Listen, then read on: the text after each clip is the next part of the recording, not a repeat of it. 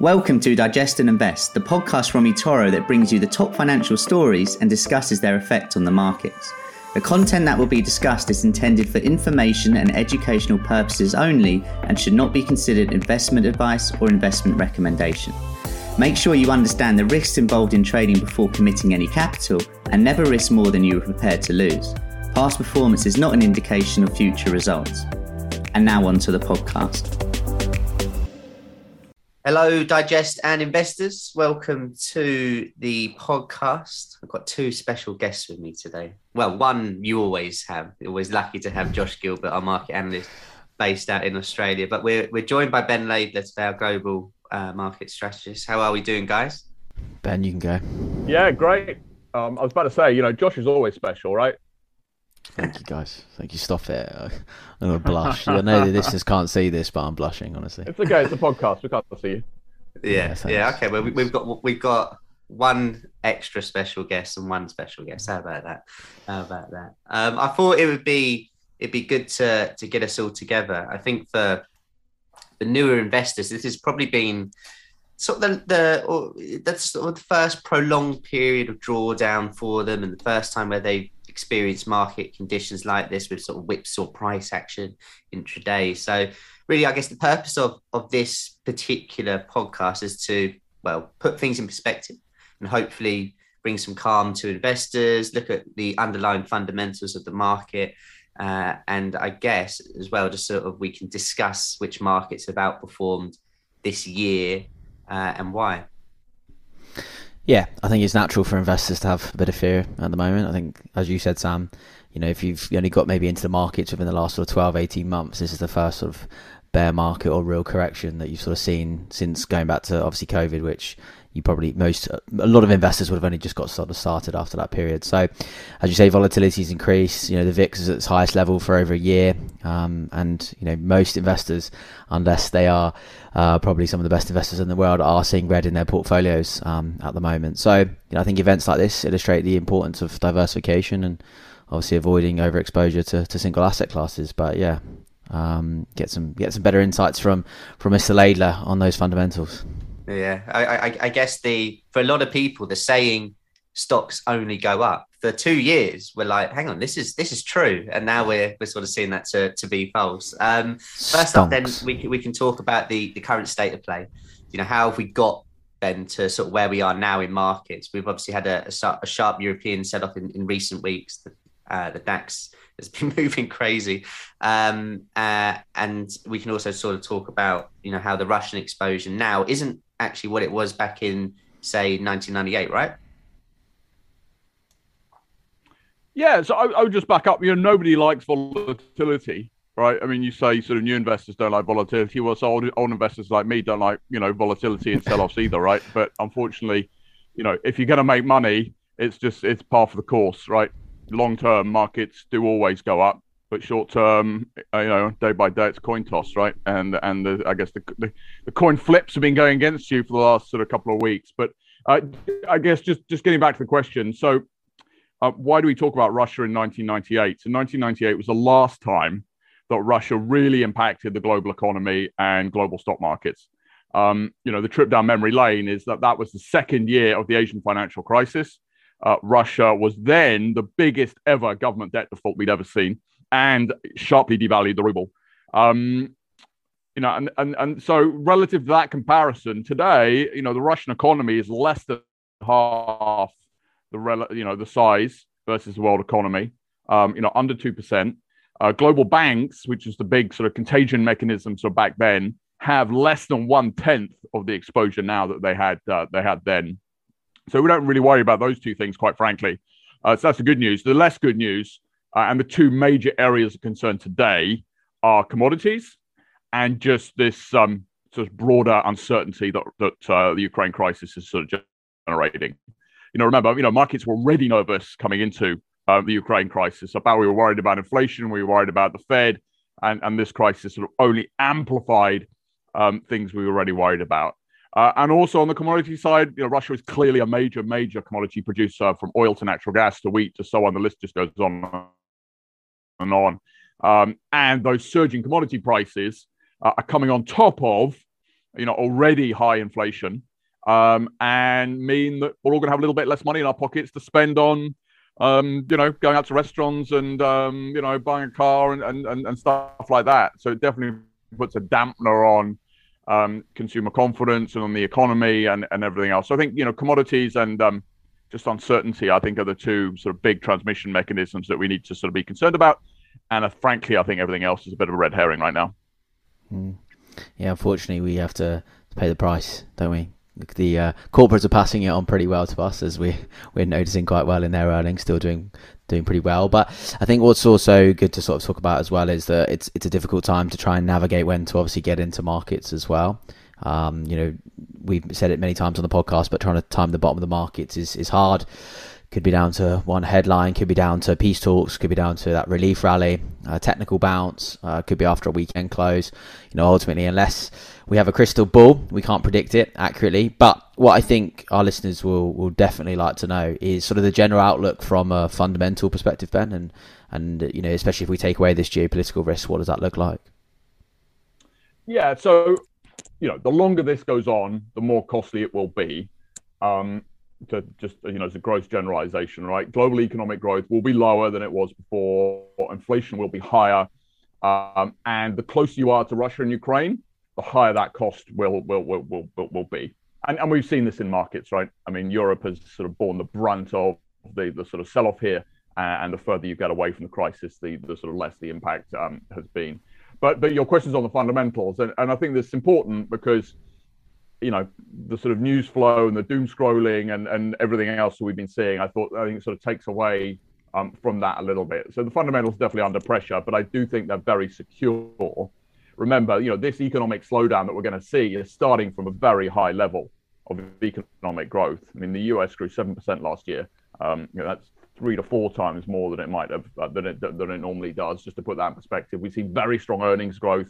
30% in the US last quarter, 65% in Europe. And economies are increasingly reopening after Omicron, which, everything else being equal, is obviously a good thing. And then on the market side, stock market valuations are clearly cheaper now.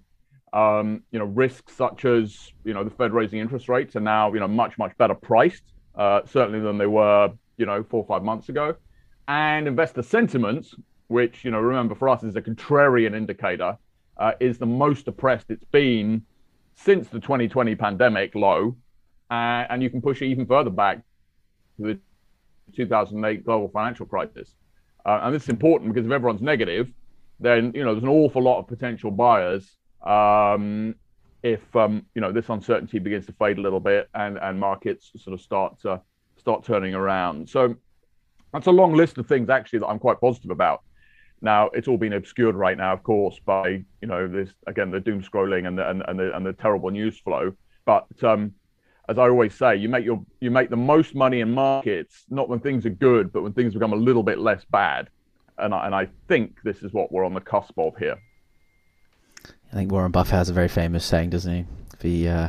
Be greedy when others are fearful. I think that probably maybe comes to the head right now. But I think maybe the good point to touch on next then is when we look at those fundamentals, and investors are looking at markets sort of right now, again, lots of opportunities across the board in that respect.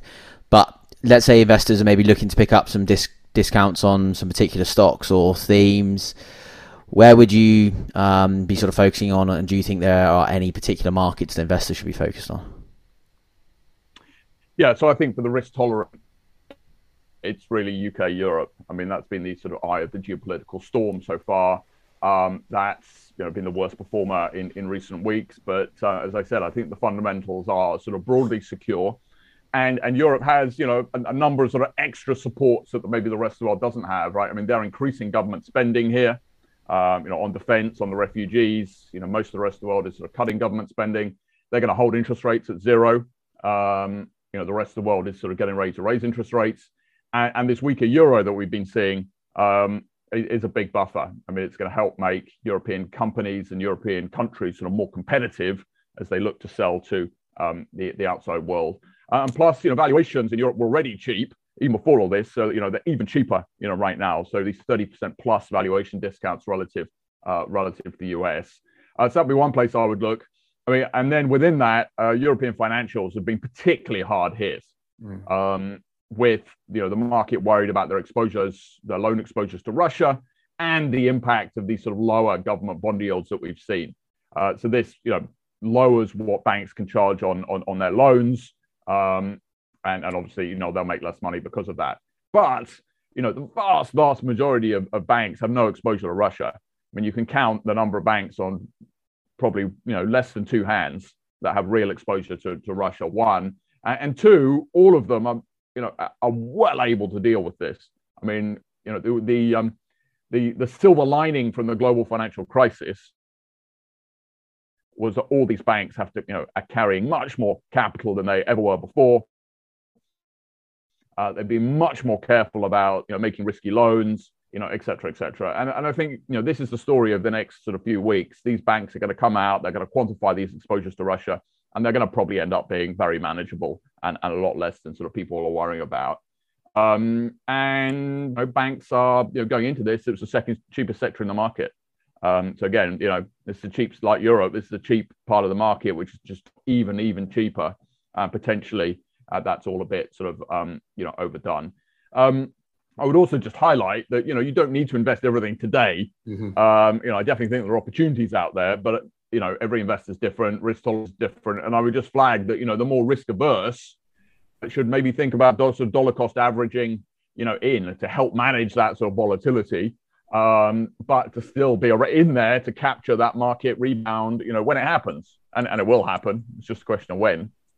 Yeah, I'm with you. And on the dollar cost averaging approach, I think for me that suits my sort of personality. But there will be others that will, favour a different type of investment strategy. I mean, there will be investors and traders right now that are asking the question, can oil go higher? Can stocks go lower, or certain stocks go lower? Can wheat continue to push on, or nickel, which of course was just incredible in the last sort of few days?